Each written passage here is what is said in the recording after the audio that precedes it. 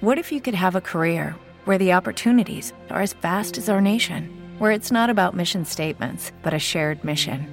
At U.S. Customs and Border Protection, we go beyond to protect more than borders. From ship to shore, air to ground, cities to local communities, CBP agents and officers are keeping people safe.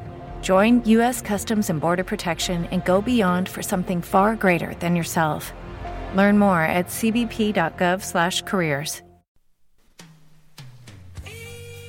Hey, how you doing? This is King Firehawk from the King Firehawk Show. Just telling you, hey, 1640 PWPR is the home of Pro Wrestling Podcast Radio.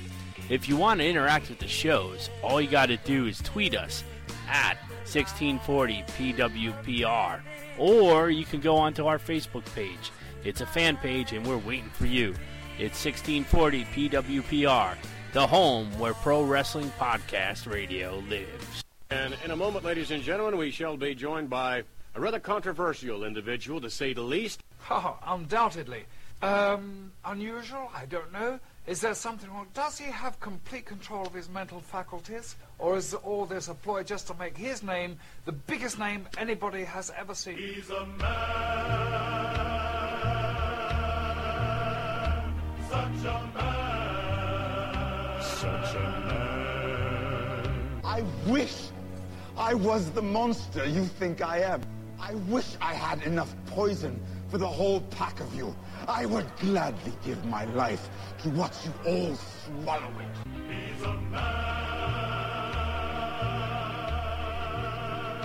such a man, such a man. I don't live by applause or by boos. I live by the green, brother, money. So, money is the name of the game. I'm not looking for applause. I'm not looking for love. I'm not looking to shake your hand. You don't have to put your hand out to me. I'm not looking for that. I'm looking for the green. I'm looking for the bread. I'm looking to do what's right, and I'm looking to project my name. Ladies and gentlemen, you are about to bear witness to an historic event, a historic coronation. Behold the King of Kings.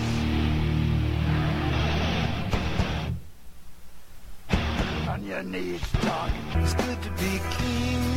It's good to be king. It's good to be king. Hear ye, friends, fans, and loyal subjects. You are about to witness the most important coronation in the history of the world. You have witnessed royal weddings, inaugurations, but this coronation eclipses them. Please welcome the dynamic and explosive superstar attraction himself. This is Firehawk, Firehawk, Firehawk, Firehawk, Firehawk.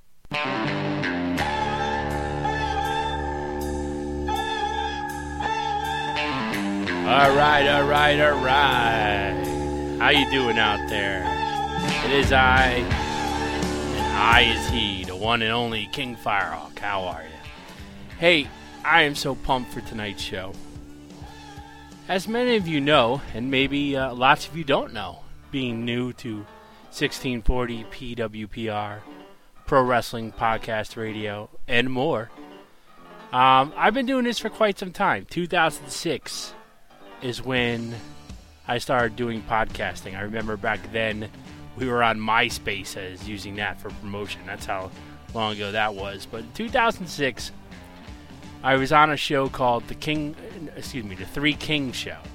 And that was myself, King Firehawk, along with King Rat Bastard and King Salzy. And as the years progressed and, guys got families and had to do different things and all that, we had the one and only Baxter Race, good buddy of mine, join the Three Kings Show. And we ran for a while, from 2006, I would say probably to about 2009-ish. Many versions, many different hosts on the Three Kings Show. And I was all in with that. And then in 2010, 11, it's so hard to remember these days. I had my little stint on AM radio in 1640. AM radio, Ironbound Radio. Well, all the time that I've been podcasting, and then eventually the Three Kings Show became my solo act, King Firehawk Show. Still talk to all those guys that were on the Three Kings shows in different scenarios and versions all these years. And I am drinking more MGD. As you know, my new partner is Miller Genuine Draft as we do these shows. It's King Firehawk and MGD. So I am enjoying a beverage, and you should be too as well. I mean, come on. We're only here on this planet a short time. Liquor up, I say. Anyway. So I'm going through my computer, cleaning up a lot of files that were lost or missing and trying to condense everything. And I found an old Three Kings show from 2006, and it was labeled wrong. And turns out on this show was a hidden interview with professional wrestler Mr.Hughes, Big Cat Mr. Hughes, Curtis Hughes. He wrestled in the AWA, the NWA, the WWF, ECW. He worked with everyone on top. And I got to tell you, it pissed me off back then because when we did this interview, and then I could not find it for years, I was pissed because of one of the things I hate doing is booking guests. I hate booking guests. I hate the anxiety that comes with trying to book guests. And when we used to be on a schedule where we were always going to air at this certain time, this place, and you need to do live interviews, oh my God, the cancellations were, always happening. And I think that's now why in podcasting, as I enjoy just flipping the switch and going on my own pace and every now and then doing a live show and here and there. And but I remember the Three Kings show, we were doing really well for a while. We had good listening base, good download base. For some reason, in the beginning of the podcast era, we were being podcast all over the world, a lot. Australia was like our number one listening audience, and it was strange, but that was bringing the world closer. It was a very amazing thing. But anyway, I could not find a Mr. Hughes interview. I never heard it back. We did the show, never got to listen to it again and all that. So by sheer luck from 2006, and here we are in 2015, all these years later, I found the darn interview. And I gave it a quick listen, and I have to tell you, it does not sound dated at all. It's as if I booked Mr. Hughes tonight, and we had a conversation about his career. Only a couple questions are dated. Like at the time, Vince was bringing ECW back to television, and I was kind of asking Mr. Hughes about that. But for the most part, it was pretty much an interview that is timeless. And I'm excited for that because here tonight on the King Firehawk Show on 1640 PWPR, I'm going to air the entire interview for you. And I will listen back with you as we listen to the first time I've ever really heard the thing in its entirety. As I told you, I quickly listened to clips of it today to see how the file sounded and all that. And I am very fond of this interview because he was a cool guy to book. I had a great conversation, I remember. Before I booked the guy, we talked for a while about college football. Then we had a great interview on air, and then off air, a day or two later, I was talking to him because he had a project coming up, and he was going to be part of one of those big wrestling shows where they get all the guys to do the signings and all that. And we talked off air for a little bit. And then just through the years, I think I had him back once or twice. Always a good guy, solid guy, can count on him. Great interview, fun to talk to. And now is in an era where, like I said, we use MySpace and all this technology was starting to build up. It was a fun time and a fun interview, one of my favorites. On the interview with me on this particular night, when we were doing the Three Kings show, was Baxter Race, a good buddy of mine who was like a out to lunch wrestling fan because he knew pop culture and sports but didn't know much wrestling. So the few times he does interact in here, he doesn't really know what I'm talking about, which was great for the show back then because when we had all the wrestlers on, I was the only one who really knew all about all the wrestlers and everything. That was my expertise that I brought to the Three Kings show. And Baxter knew about, sports and other things. He didn't know anything about wrestling. And then the other guys that would come in and out, none of them had the knowledge I had of wrestling, like I didn't have the knowledge of college football and so forth like the other guys. Anyway, and so here's the interview. I'm very proud of it. It's very fun. I think you'll enjoy it. I think you'll come away with a more respect, or maybe you'll come away with more likability for him, as he worked with everybody, The Undertaker, all the big names. He has a great story about working with Sandman in ECW.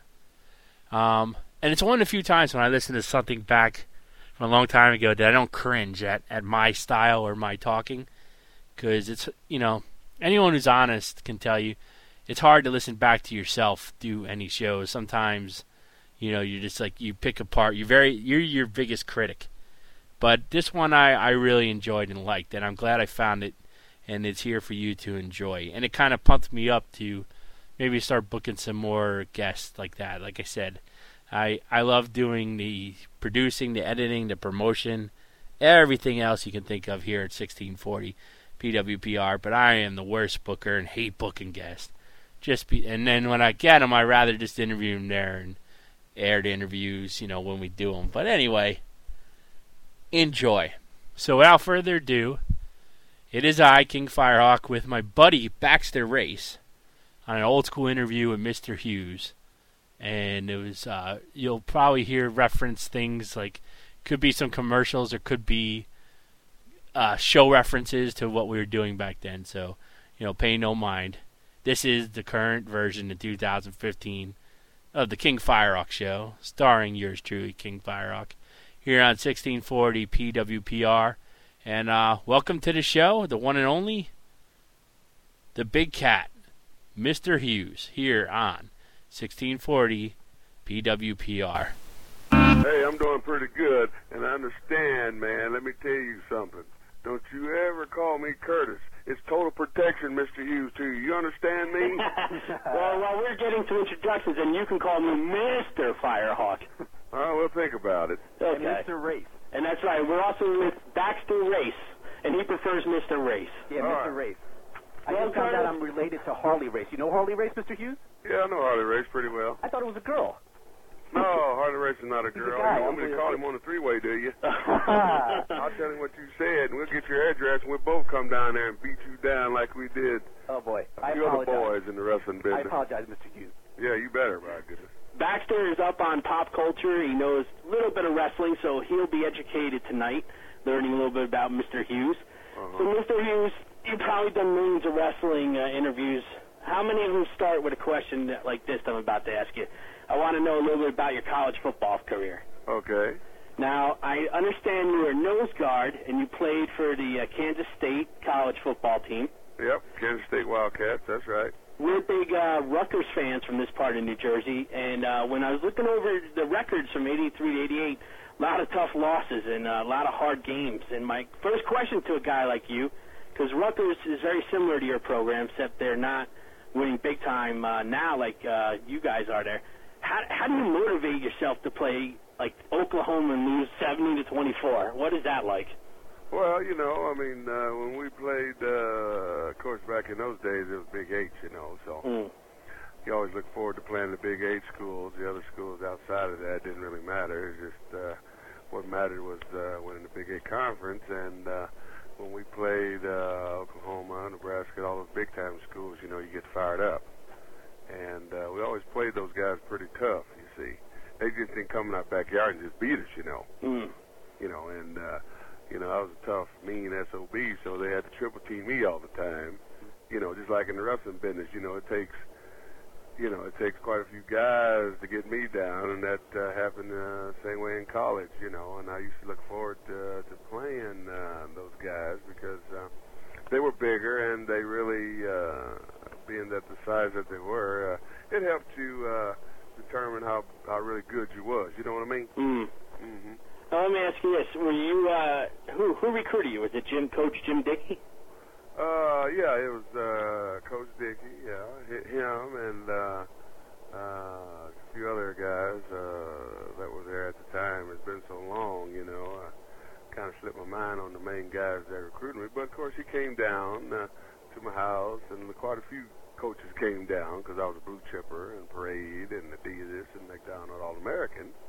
And, so I was highly recruited all over the country, wanted by a lot of different teams, so a lot of the coaches came down to talk to my mom and me because they wanted me pretty bad. And, of course, you get 5 visits to go to school to visit for one weekend to see if you like that school enough to sign the letter of intent to come down and be a part of their program. And I took the 5 visits, and Oklahoma was one of them. But when I went to K-State, it was close to home, and my family could come watch me play, so I went there. Now, if you was it part of your playing time? Do you think you would have played more at Oklahoma or a lot less compared to Kansas? Well, like I said, I was pretty talented, so it didn't matter. I was good at football, so that wasn't the point. The point was I wanted my mom and brothers and sisters to be able to come and see me play, because it wasn't that far from K-State to Kansas City, where I'm from, see. Who was the toughest guy that you ever went up against in those big crunches on the line there? Let me see. Shoot, man, I'll tell you, that's a good question, because like I say, I've been out of college so long, and a lot of those guys kind of forgot, but as far as the guys that ran the ball and stuff like that, Mike Rozier, he was pretty good, but, like when I played, guys triple team and double team me all the time because I was pretty, held my ground pretty good up there on that line, see. So they ran away from me a lot, I hear you. So I really, I was a son of a gun. There you go. Now, during your playing football days, you're going to college, you're playing at Kansas State. When did you think about getting in the wrestling business or approached on it, or did you want to get in? How did all that come around for you? Well, what happened was when I was a younger fella, my dad used to take my brothers and sisters to wrestling shows in Kansas City at Memorial Hall. That's where the wrestling took place. And back in those days, wrestling was real hot, you see.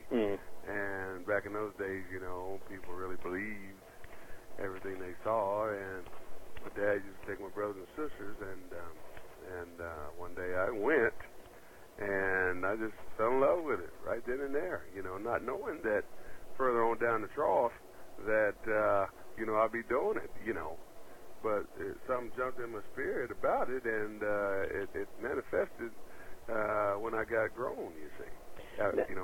After I played all the sports in high school and then went and played little college ball 4 years, towards my last year in college, I started getting some literature about it and started trying to get on the right avenue about getting in it. And one day I had a visit down at Kansas State, and they were playing Oklahoma that day.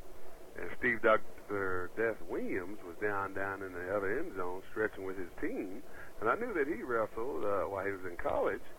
And I said, well, here's my opportunity to go get some information on how to get into business. Wow, I never realized he was wrestling at the same time he was still at Oklahoma, huh? Yeah, he sure was. Oh, wow. And I knew this, and so I went down and got his attention and told him that I'd be going to visit Oklahoma the following week.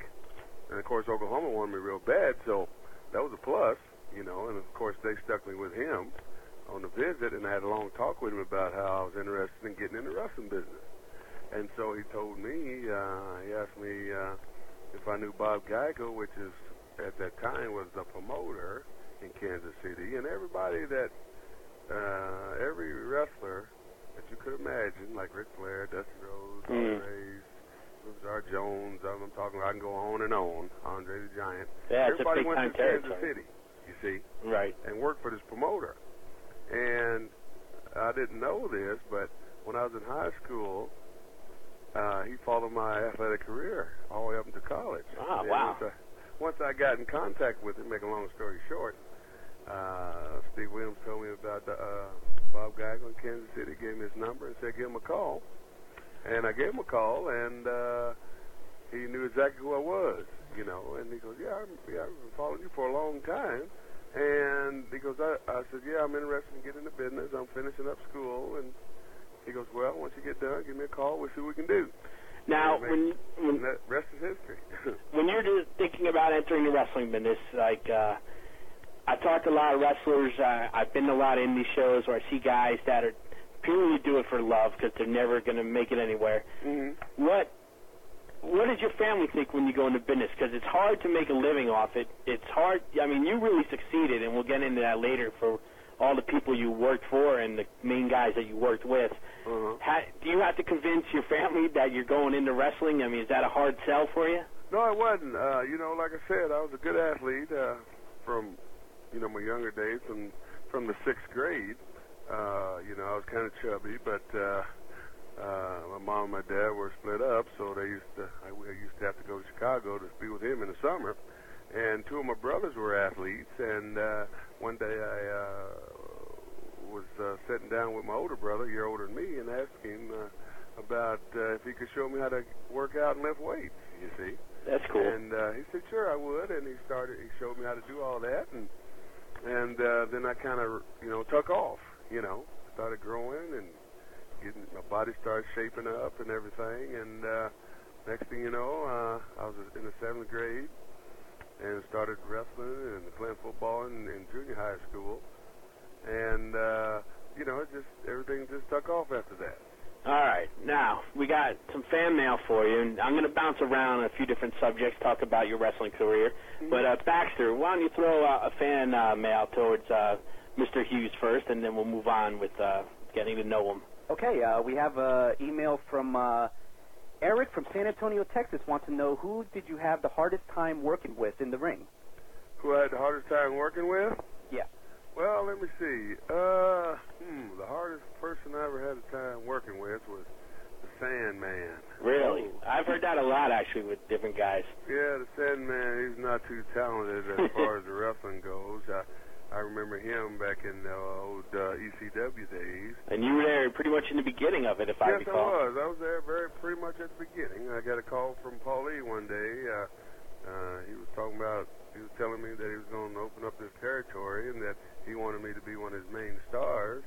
At first I thought it was a rib until he sent a plane ticket, and finally went up there, and lo and behold, it was a true deal. But, of course, every business starts out from the ground. You got to work your way up. And I can remember when that company first started out, they had about like 5 or 6 lights, red and blue. And yeah, I've been in that arena. That arena didn't get much better, believe me. Yeah. Well, it did. It picked up just a little bit. I mean, we started out, it looked like we was in an abandoned school gym. Had about 10 people in the audience. And like I said, Sandman was my first victim up there. And, now, was he, do you find him hard to work with because he just was, you worked with the best of the best, right, Undertaker and whatnot, because he was so raw? Was it because he was a little intoxicated in the ring? Well, he was just green. I'm for all those people, fans out there know what green means, but that's the talk we talk in wrestling about a guy that doesn't know too much. So he was real green, but they tried to use what they had as far as, Taz, Sandman, Tommy Dreamer, the Dudley Boys, and, Steve Richards. All those guys, when I first started, used to be in the back training in a ring in this warehouse, you see? Mm. And so once I got there, I was like, boy, I wonder what this is going to be like. Well, it turned out to be something. Now, let me ask you this. As crazy as the wrestling was there, the hardcore stuff, and they're attempting to bring it back, in some form and all that, did you like that style of wrestling for yourself, or did you feel it's too dangerous or not necessary? No, I didn't like that, because my thing is I'm not in it to get hurt. I'm in it to make a living and live life good and enjoy entertaining the people. I'm not in it to bust up my bones and to get, gigs all on my head and gashes everywhere and bones broken. I'm not in it for that. But let me ask you this. Your character, you play a tough guy all your life, Mr. Hughes, and you are a tough guy in the gridiron. Mm-hmm. So when you go to ECW, and you've been a tough guy all along where, let's say, a chair shot would not knock you down. There, guys taking 4, 5, 6 chair shots and laughing. Did you find that counterproductive, stuff like that you saw going on? Well, I just found that just a little too much. That's why it faded out after a few years. There's something like a fad going on. That's just like, these young kids today wear their britches pulled down the butt. You know, it was just a fad going on at the time. That's why a lot of guys didn't last after they did all that, falling off top of buildings, hitting up on side the head with a shovel and all this other craziness. You know, I mean, you know, your longevity is a little limited when you abuse your body that way. And I've been doing this going on 20 years, and I've never been injured, you know, seriously. Are you good out today after all those years? Right. I don't indulge in all that craziness. That's why the first time when Paulie came to ask me about it, I said, no, I can't do that. You know, I'm not in it for that. I don't do that kind of violence in my character. You know, I got family to feed, so I'm not here to get hurt, you know. And that's when the first time I left, you know, the company. Now that it's coming back, what are your thoughts on that? Do you think it's going to work? Do you think Vince will take it to new levels? Do you want to be part of it? What are you feeling? Yeah, I'd like to be part of it. I'm talking to him right now, trying to see what we can work out on that. You know, because like I said, I was one of the originals in the ECW, and I'm pretty sure a lot of people remember that. And it's like pulling teeth right now, but, you know, that's what it takes when you're trying to do business with a big company like that. You know, you just got to keep banging on the door until somebody open it. You know what I mean? All right, so let's go to another. Baxter, what else had the fans wrote in for? We're on with Mr. Hughes on the Three Kings Show. All right, we have one from Sam from Winston-Salem, North Carolina, wants to know what's the hardest thing about being a wrestler? Well, the hardest thing about being a wrestler is not working. That's the hardest thing, because once you start this stuff, it gets in your blood, and you know, it's the funnest job I could say on the planet besides being a DJ on the radio station. You know, this is the best job. You get to travel, see the country. You know, they pay you for your service, and you know, they take care of everything, and you just get to travel and see the world, man. And it's an unbelievable job. You know, when I first got in this here sport, I didn't figure that I was going to go that far, but you know, grace of God, I did. You know. You bring up a good point right there, because you, in WCW, you were with Race, you worked with Luger, you were in the big spots there. The WWE, you had a run with The Undertaker. You did your second run with Chris Jericho, which is big. No, that was the third run. Oh, the third run. Yeah, second run was with Triple H. That's right, when he was doing the Greenwich gimmick. Mm-hmm, yep, you got it. So basically, we can, you know, Mr. Hughes has worked with all the big names. So that being said, do you feel did you get enough time? It seems like you went from place to place to place, worked with the big guys. Mm-hmm. Why is that? Did you think did the guys like your wrestling ethic? Did they feel safe with you? How did you land working with all the big names? Well, you know, at the time, you know, like I said, I've been an athlete all my life, and once I started in this sport, started getting trained. My trainer was telling me that I'm athletic, so the things that I was doing, a lot of big guys don't normally do, and that kind of stuck in my brain. So once I started performing in the ring after I got trained real good, I started doing all the things that big guys don't do, and that caught a lot of big-time promoters' eyes. And matter of fact, I had been in the business about a year. I had started doing AWA up in Minnesota for the Ganyas. They were coming on ESPN every Monday at 3 o'clock in the afternoon, and promoter up in Atlanta, which was Ole Anderson at the time. He was in charge when you were there? Right. He was the head booker, and Jody Hamilton, which was Assassin. He was the assistant booker, and he had called me one day and asked if I was interested in coming up and working an angle with Lex Luger. Of course, I thought it was a rib, you know, that's what we say in wrestling. I thought it was a joke. So I called the number back, therefore, lo and behold, it was the CNN WCW Championship Wrestling office. Asked for Ole Anderson, and he got on the phone and said, hey, I've been checking you out on AWA. I like what you do. You know, we can make a superstar out of you. And we started talking business, and the next thing you know, I was up here in Atlanta, Georgia, working an angle with Luger on television. Which organization did you do personally your best business-wise? I'd say my best business, I'd say was WCW. Really? Wow. Yeah, but once I left there, because, you know, things change and bookers change and things like Was that. Jim Hurd there when you were there? Big part? Jim Hurd? Was he running the show when you were Jim still? Hurd. Yeah, Jim Hurd. No, Jim Hurd. A lot of guys say, I guess he was there when Flair had left and the Horseman left. I think he was still in the office somewhere up there. Because a lot of guys didn't seem to like working for him. Yeah. Well, you know, I didn't have any problems in my career there. You know, I mean, the only thing that they didn't allow me to do was talk because they wanted Luger. You know, once after they stuck me with him, okay, first when I went in there, I was working against him because when I was in AWA, I had the same finish as he did, which was the torture rack. And they were looking for somebody to work with Lex Luger because I guess they didn't went through all the guys that they can go through to help draw money for the company. And they noticed that I did the same finish as Luger, which was the torture rack. And when I got there and we started doing tours, having torture rack matches. And then after that run was over, and then Dusty came in and took over on the book, Dusty Rose.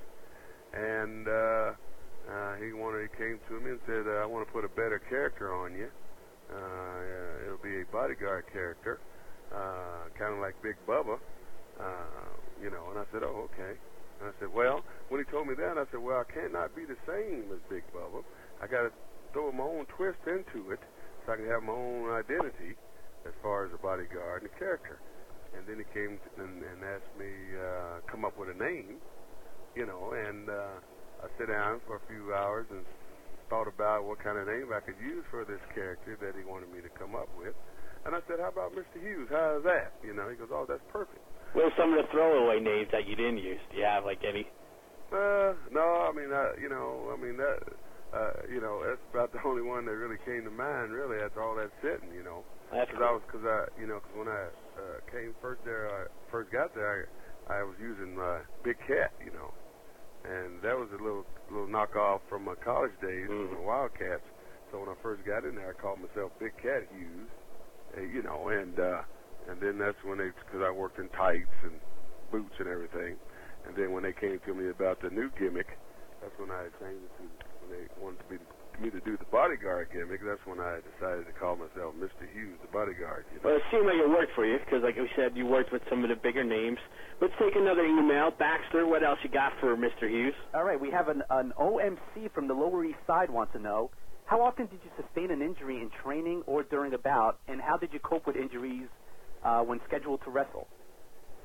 Well, you know, I didn't get hurt too much because, you know, I've been an athlete all my life, and I knew how to stretch, and I took time to stretch.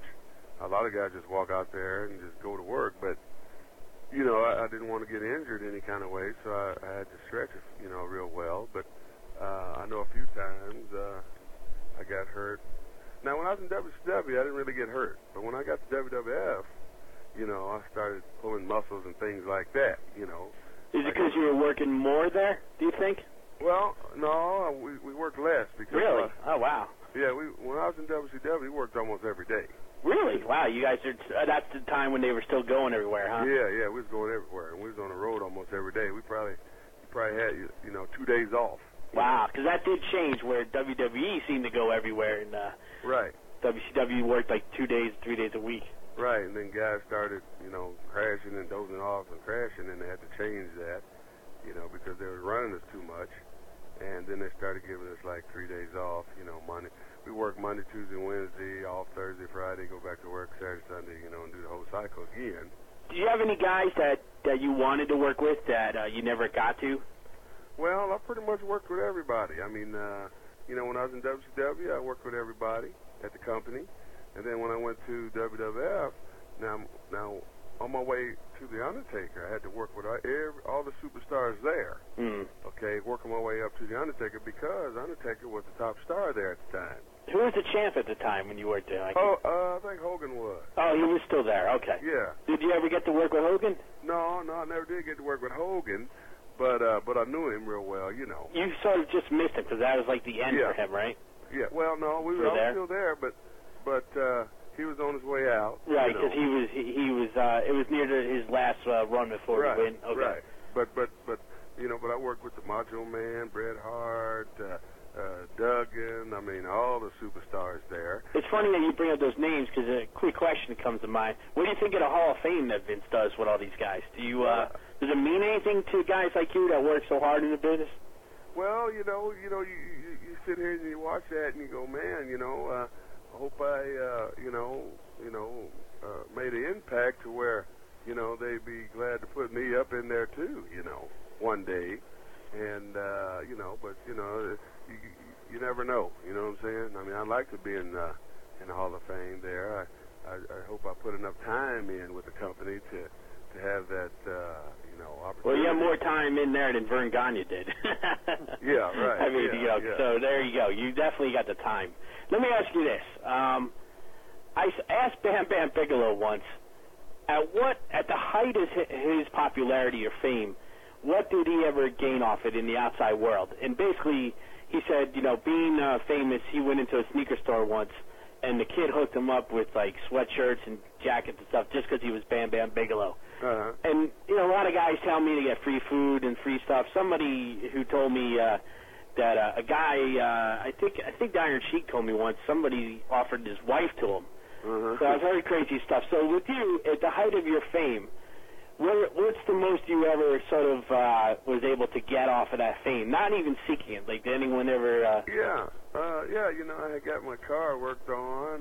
That's cool. Get my car worked on all the time, get my oil changed, tuned up all the time. I'd go in there to pay, and then the guys realized who I was. And, of course, I always carry pictures, in the car, just so, somebody asked for autograph. Smart move. Give them one. And I went to this Jiffy Lube, I think it was. I don't know if it was Jiffy Lube, but it was some kind of oil change place. And the guy recognized who I was, and he was already working on my car. And so he was done, and I went through the pay window. And he goes, oh, no, I remember, no, you're Mr. Hughes. No, it's on me.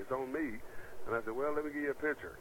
And then ever since then, every time he tell me, come back, I'll do it for free. Well, there you go. That's total respect for Mr. Hughes right there. Yeah. So let's go to another fan question. What do you got, Baxter? We have Ben from Pittsburgh wants to know, what does Mr. Hughes think of Mr. McMahon? Does he have any ill will towards him? No, Mr. McMahon, he was real good to me. I have nothing bad to say about Vince. Vince took care of me when I was in the company, and he looks out after me up to this day. I have nothing bad to say about him. He hired me 3 times, so that'll tell you something about the man.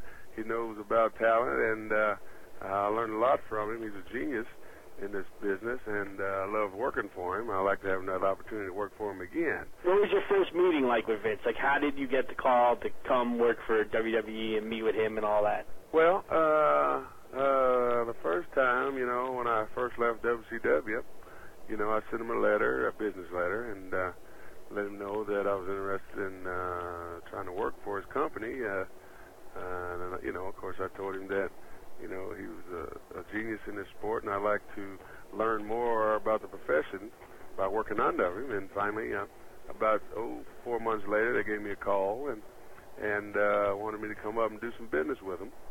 And when I got there, I met him and J.J. Dillon. He was the booker at the time.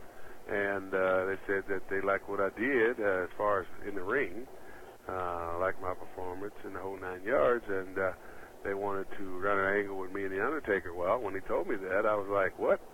I was shocked, because in this sport, to get to the big dog, you got to get in line. Right. You see? And a lot of guys were disappointed that they didn't get that opportunity. Did anyone have ill will towards you because you got to work with the guys maybe a little quicker because of your ethic? Oh, my goodness, yes. Oh, yeah. Did it make it hard to coexist in the locker room with guys like that? No, because I got along pretty much with everybody. I didn't walk around with my my nose in the air. I was just a down-there brother that just trying to make a living, and no matter what they tried to do, didn't nothing come to pass because, I handled myself pretty good because this wasn't my first rodeo, Right, I hear you. And so, once Vince seen that I was a good businessman as far as that goes, then he kept, every time I went there, he put me in the big spots, you see. Every time I went to that company, I wasn't at no lower spot. It was always a big spot. Yeah, you always started out, they didn't build you up or anything. You were right there every time they brought you in. Yeah, because they knew what they were hiring. They knew what they were getting, see. Baxter, that's a big move, too, for Mr. Hughes. Most of the guys, as you know, a lot of times will start off and work their way up, but Vince used them right away, man. He put them in big spots. Very nice. Yeah. Actually, I have a follow-up question from OMC. He wants to know how many hours does a pro wrestler have to practice before an actual bout? Well, you know, I didn't mention this from the beginning, but I train guys now. Why don't you give out the school then? Are you running a school? Yeah, I'm running a school. It's called WWA4, and it's the best school in the country, I think. I produce a lot of good talent out of there. We got one guy already that's getting looked at by the WWF, and got about 50 other guys that come through there. We get new guys probably every other week, a couple guys every other week, and you can pay for 3 days or you can pay for 2 days. Come in, check it out, see what you think. And the way I train, I don't kill you, I don't blow you up, I don't, run you off. I teach how to do this stuff, and I teach it the right way. Why don't you give out the name of it again so everyone knows it? Yeah, it's called WWA4. That's in Atlanta, Georgia. And you can go on the web, WWA4.com, and you can look it up and see what, all the good things we have to offer over there. We got about 7 rings, nice rings.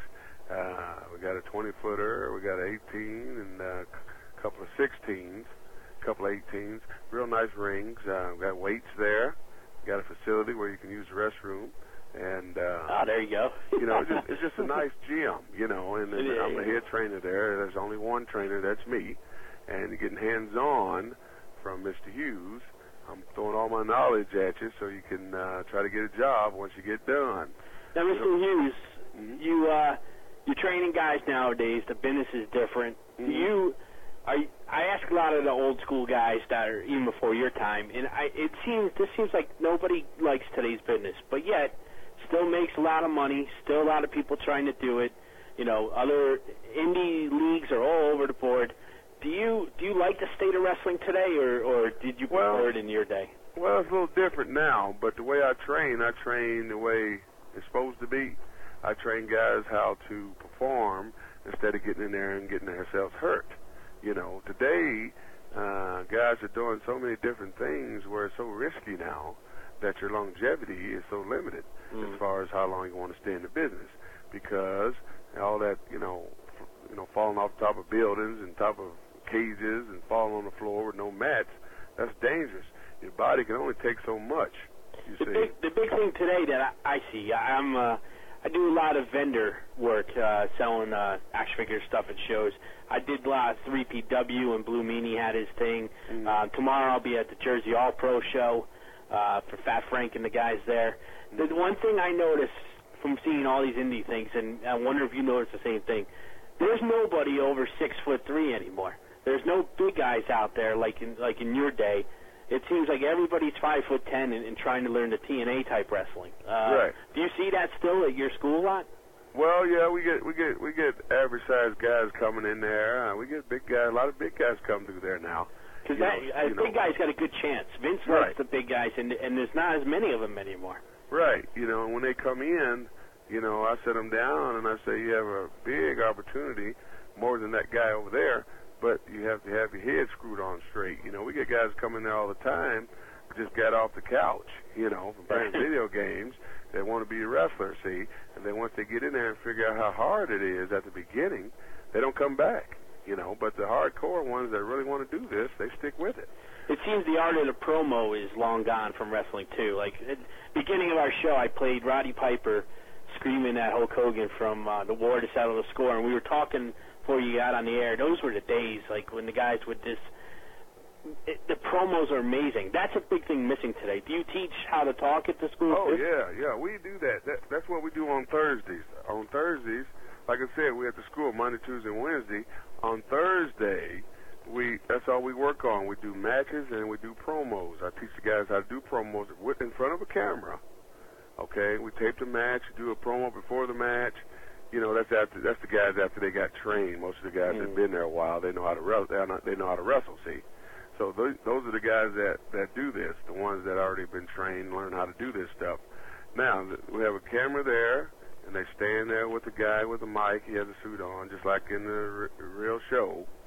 And I teach them how to do promos, how to talk in front of that camera, so they can learn how to sell themselves to the people that's sitting at home watching that TV screen, see?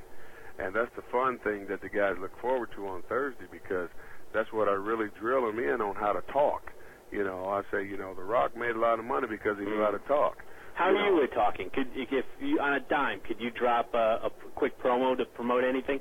Yeah. All right, how about if I challenge you right now? This is the Three Kings show. Mm-hmm. What if the premise is I want you to challenge us to be like the championship show of internet shows. Okay. So on the count of three, King Firehawk and Baxter Race here, do your best promo on us. 1, 2, 3, go.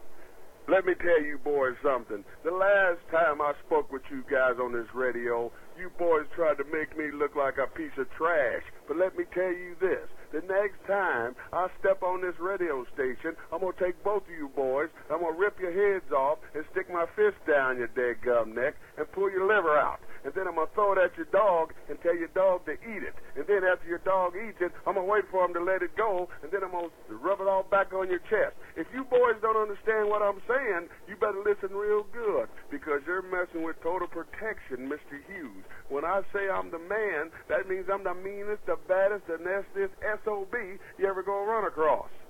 Let me tell you something, Mr. Hughes. King Firehawk and Baxter Race don't have a dog. We got a fish, and our fish is going to take out that dog you speak of. Oh, yeah. Actually, your fish is very scary. That big old... What do you think of that? Is that pretty good? Pretty good? Not too bad on the dime, you know. All right, man. If I had any athletic ability, maybe I could come down to that school. Yeah. All right, Mr. Hughes. Let's get a couple more fan questions in, because that's what it's all about. Okay. And you're on FanTalkLive.com, the Three Kings Show with the great Mr. Hughes.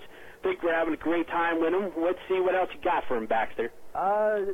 Corey from East Orange wants to know, do you think there's any prejudice towards African-American wrestlers?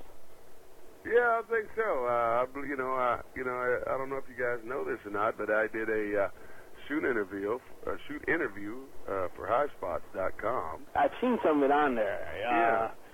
I've seen it quickly, and I saw you covered that somewhat, and it's fun. I don't mean to interrupt, Mr. Hughes, but one of the things in there that I'm glad you hit towards that, it was you claiming that they were going to put the WCW title on you. Right.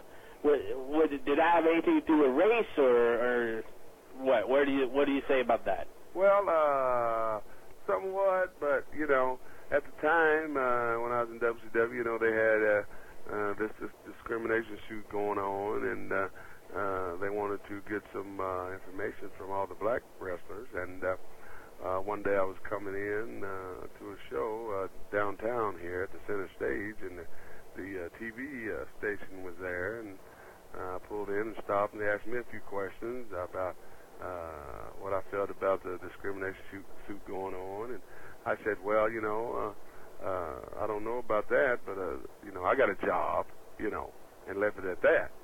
But once I left and, went off and did my own thing, got a call from High Spots, and they wanted to know if I wanted to do a shoot interview, which entitles that you get to sit and talk about whatever they ask and be honest about it.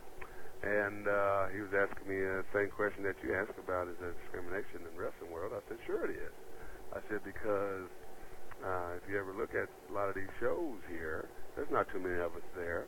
But when you do, and then you got another guy out there, it's a different race, 9 times out of 10, he's going to get his hand raised, And, thank God I was lucky that it didn't happen to me all the time, but it did in WCW, you see.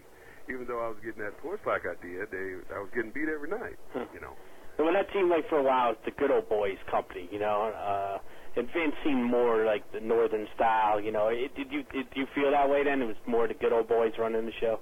Yeah, pretty much, but like I said, Vince, he was a little different. If you could get out there and get over and make the man some bread, then he gave you opportunity, But if you were just on low on the totem pole, you were just what they call jobbers. Well, let's plug that DVD. Go to highspots.com. It's a great site. I'm on there all the time. And it is a good shoot interview. I've seen part of it if a friend had. I was going to try and watch all of it to do my homework on you, but I think I did enough homework. What do you think? Yeah, I think he did. He asked the right questions, and, I think he did a good job here. Well, let's take a couple more fan mails, Baxter, and then we'll have our closing with Mr. Yeah, actually, Hughes. I have one more. I have Dave from Seattle wants to know, what's your favorite wrestling match that you ever saw that didn't involve you? Oh, that's a good question. That I saw that it didn't involve me? Yeah, like your best, yeah. Let me see. Our favorite match that I saw was between Harley Race and Rufus R. Jones. I don't know if you ever heard of him. Yeah. Lord rest his soul. He was in Kansas City when I started, and he was a mentor, and he taught me the ropes, and him and Harley Race used to go at it a lot when I was a young kid, and that's how I used to watch. I used to watch him all the time, and that was really what influenced me to really want to become a wrestler because of that. Because of those two guys was in there beating each other down, it was just so good back then. It was so believable, and it just made you want to go to see the show, I think I was about, 9, maybe 10 at the most, when I seen this, and then, fast forward a little bit, and then end up wrestling the guy and working with him. I had to pinch myself a few times, and that's a token to how well you did in the business to get to work with Harley Race. Yeah, and that was just, and I got to work with the Funk Brothers, the Briscoe Brothers. I can go on and on, all the guys that I got to wrestle growing up watching, it was just a dream come true. I'm pretty sure people out there today say the same thing, man, I'd like to get in the business and have opportunity to meet all these people. Of course, they don't think that they're ever going to be wrestling them, And I used to ride down the highway together with Harley and learned a lot from him, And, when he first got out of WWF, when he was the king, Harley Race, he came back home to Kansas City where he lives, and he was doing independent shows, and I was doing independent shows around Kansas City, and had opportunity to wrestle him, And I tell you, it was a dream come true, I'll tell you. Well, this has been a good night here. We learned about Mr. Hughes that had a good football career. It seemed like you had an injury-free wrestling life, which is important. You definitely seem like things are going good with the wrestling school. Once again, tell the fans what that wrestling school is. Yeah, it's called WWA 4 down in Atlanta, Georgia. You come down, I'm the head trainer there. It's the best school in the country. We got 7 rings, all nice rings, nice facility. We have weights there, have a restroom facility. Everything you need. You got a computer. We have everything you need to become a good superstar. We do promos. We do matches. We do the whole 9 yards to make you become a future superstar in the world of wrestling. So, Mr. Hughes, what's next for you now? Do you want to work a full-time schedule? What do you want to do? Yeah, I do, like I say, I do independence. That's all I do besides the school. I travel the country. I travel the world. I go overseas, when they call. And just trying to stay busy. Trying to get back with WWF, trying to get back in there and do some business with them. Do you have any action figures of you? Did they ever make any of you? No, that's what I'm trying to get back. Oh, you got to sign that deal so you can get that Legends figure made. Right. I've been trying to get that going, and hopefully we can get that squared away. Believe me, the kids have way too many Triple H figures. They make 800 of them. They need a Mr. Hughes figure. Yeah, I've been trying to get one made. I'm still working on it. Hopefully it'll go through. Well, Kingdom of Crazies, our fans as we call him, Mr. Hughes has been a great guest. I want to thank you for coming on. Appreciate it. Definitely would like to have you back, man. We'll talk more about the school. Maybe if you have an up-and-coming wrestler you want to bring on, we can talk to him. But I'd like to thank you very much for joining us. Hey, appreciate it. And you take care, and we hope to see more from you. Ladies and gentlemen, Mr. Hughes. You betcha. God bless. Take care.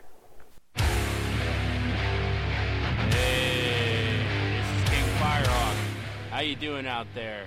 Hey, I just wanted to take a moment out there to let all you know about something very exciting going on. And that is all things going on here at 1640 PWPR. We are the official home of Pro Wrestling Podcast Radio. The network is what we are, and we've come together to bring you some of the best points of views, best shows, best talking points Best anything you can think of from the world of pro wrestling. The podcast is the new way of the future, my friends. And 1640 PWPR has it all right here. We have shows like The Ken Reedy Show, King Firehawk Podcast, Mike Ferrara Speaks, and The Top Rope Report, and so much more coming to the PWPR 1640 network. If you are not sure where to listen or how to download, very simply, tweet us at 1640 PWPR. That's at 1640 PWPR on Twitter, or go to our Facebook page. Yes, we have a Facebook page. It's a fan page, 1640 PWPR. We love to have you come check out everything. So much news, so much shows, so much info, so many personalities. This is the home of Pro Wrestling Podcast Radio, and the home of all of you and the wrestlers out there as well. And if that's not enough, there's more. We're in a talent search, so you listening out there, you think if you have what it takes to do a podcast or be a wrestling reporter or tell us what's going on in the pro wrestling world, we want you to be part of the family. So check us out on Facebook, 1640 PWPR. That's 1640 Pro Wrestling Podcast Radio.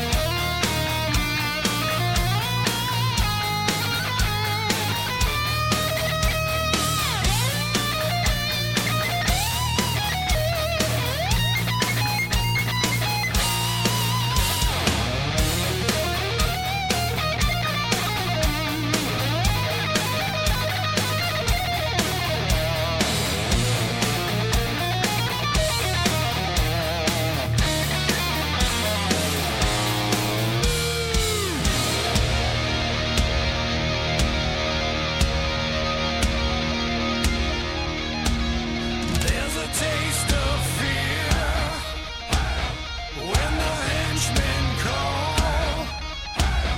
I am Mr. Chamberlain. I am Mr. Claiming all. Hail to the king. Hail to the one. Kneel to the crown. Stand in the sun. Hail to the king. Hail to the one. Kneel to the ground. Stand in the sun. Hail to the king.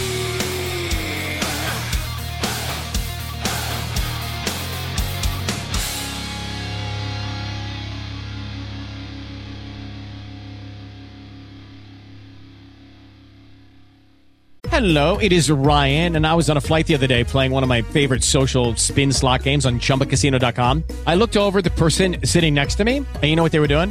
They were also playing Chumba Casino. Coincidence? I think not. Everybody's loving having fun with it. Chumba Casino is home to hundreds of casino-style games that you can play for free anytime, anywhere, even at 30,000 feet. So sign up now at ChumbaCasino.com to claim your free welcome bonus. That's ChumbaCasino.com and live the Chumba life. No purchase necessary. VGW Group. Void where prohibited by law. See terms and conditions. 18+.